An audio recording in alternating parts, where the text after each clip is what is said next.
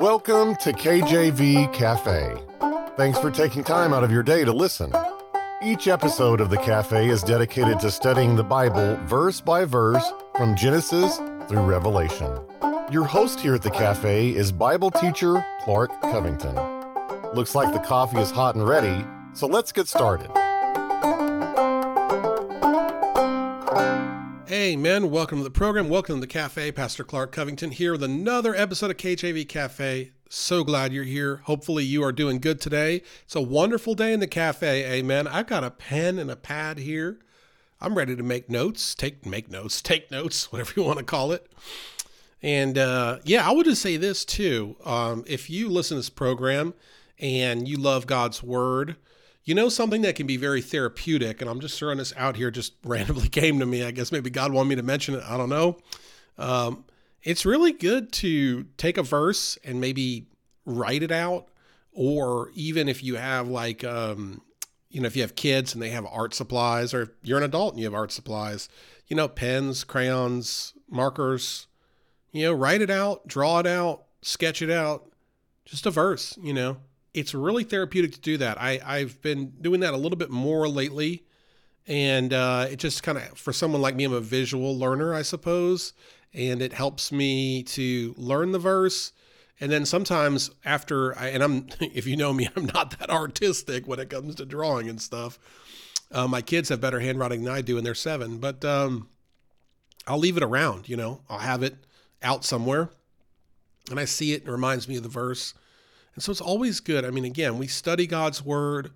We meditate on God's word.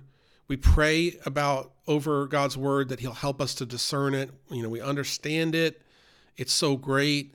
And, when we spend time in that order, looking at God's word, praying over it, again, writing it out, sketching it out, studying it, thinking about it, putting it on a t-shirt, a hat, whatever it may be. There's just so many good things that come from that. I mean, just not even outward evangelism, though that's good.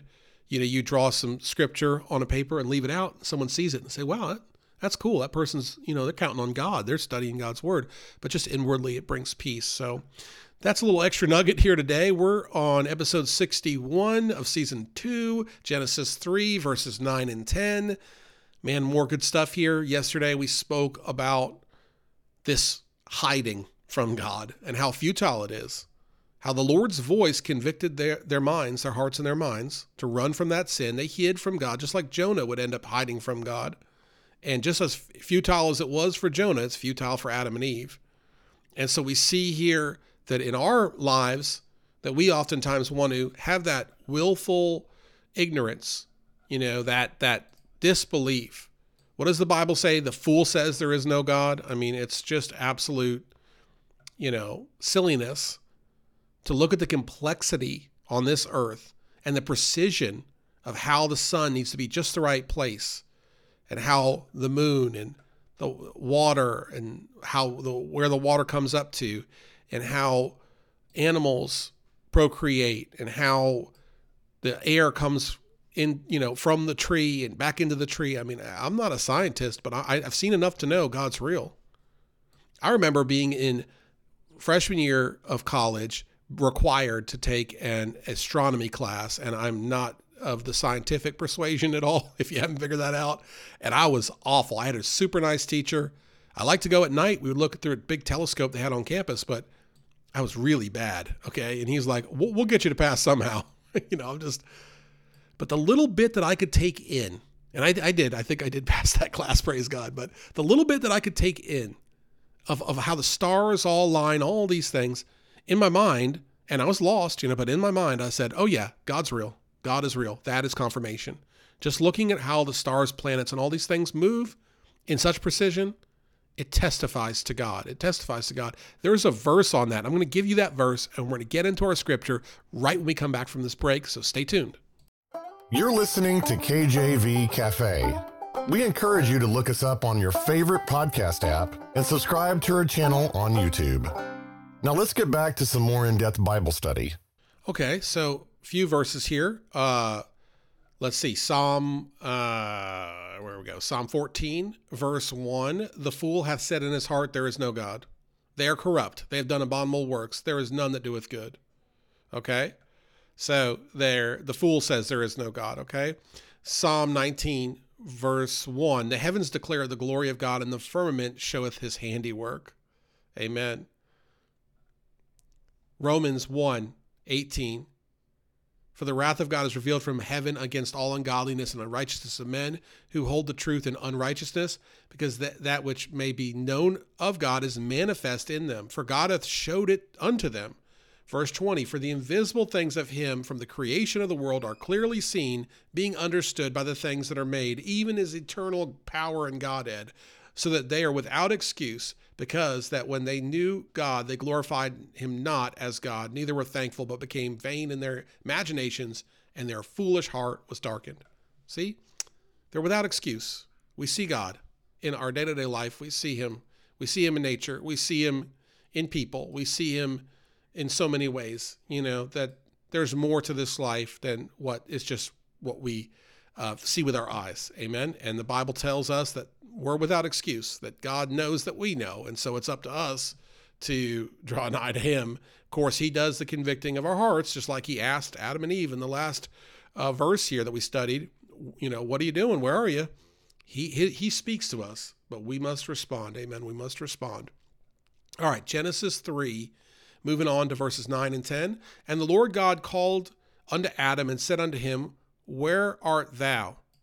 Notice, by the way, in verse 9, God calls Adam. He's the head of the house. Doesn't matter that Eve ate of that fruit first. God says, Adam, where are you? Verse 10, and he said, I heard thy voice in the garden. See, he admits he heard it.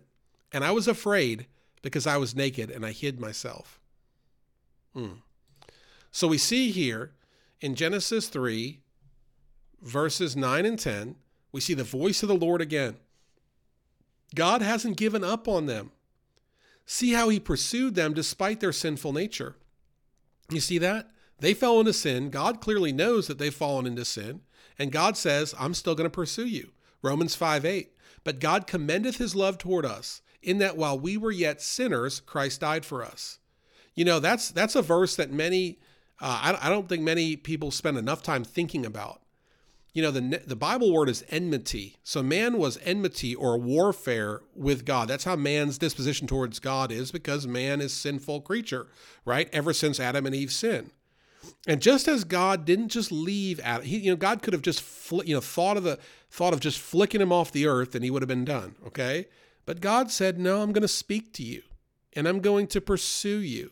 And God did that then with Adam and Eve, and he's doing it here today with sinners all across the world. This is why words like mercy, grace, and favor are due in praise to God. This is his character, to love us despite our sin, our woeful running, just as Adam and Eve were hiding. Many today, right now, maybe your neighbor, maybe you, maybe someone you know, they're hiding from God. They're running from God, and he is still pursuing them. God is so clever, by the way. He's very smart. Okay, he's God. Okay, he has all knowledge, but I say that because look at like John the Baptist. He came like, you need to repent, you vipers, right? Jesus came and said, I'm bringing love and I care for you. And, whether they were there getting yelled at or whether they were there getting loved on, they ignored both of the witnesses. And here today, we have some. That's why, even though I'm of the fundamental persuasion, I don't yell. And some of the workers at radio station, one worker said, you don't sound like the other preachers. And I said, yeah, I admit that. I'm a little more mellow. But I think there's a place for both of those things, because just because I don't yell doesn't mean that, number one, I didn't need to get yelled at. I responded very well to a very loud and yelling coach when I was playing football, like a really hard-nosed coach. I responded well to that. And I responded well to some very hard-nosed preaching for many years. It took that much. I needed that. Like I needed that cold ice bath over and over again. I didn't love it, but I needed it. So I respect that, even though that's not my style, so to speak. And at the same time, God's pursuing sinners. The whole point I was getting at was like, if somebody leaves the church, God's not done with them. He'll send a witness to them somehow, some way, maybe through this program, maybe through another program, maybe through a Bible study, maybe through a children's lesson. You never know how God is going to reach people, but he's constantly pursuing them. I believe it. And that's his mercy, grace, and favor, because their lives are an abomination to him. Their sin is unacceptable to him, and yet he still loves them so much, right? I was born in sin. I lived in sin. I rebelled against God and his ways. I followed after every lust of the flesh. And God, what did he do? Oh, he came and saved me. 1 Timothy 1:15. This is a faithful saying and worthy of all exception, that Christ Jesus came into the world to save sinners, of whom I am chief. And that is Paul writing to Timothy, his protege. And it'd be easy for Paul to be puffed up, to say, look, I'm the leader here. I'm like a father to you, and you need to understand it. I wasn't that bad, but I did a few things and God saved me. He said, I'm the chief of sinners. And just as God went after somebody like Saul, who became Paul, the one that held the coats of those that stoned Stephen, the one that profited from the persecution of the Christians, that individual, God saved him and changed him. He did the same if you've been saved, he's done the same to you. I know he did the same to me. I mean, whatever law there was that God had, I broke it. Whatever thing that, that was sinful, I chased it. I'm not going to bury that or try to pretend that I wasn't bad. I think people think I exaggerate, but legitimately it was really bad. I went to a lot of bad places. I did a lot of bad things. I'm very fortunate to be alive. Amen. I mean that. I'm very fortunate to be alive. And God said, I'll save him. I was just I just hated myself and hated everything about my life.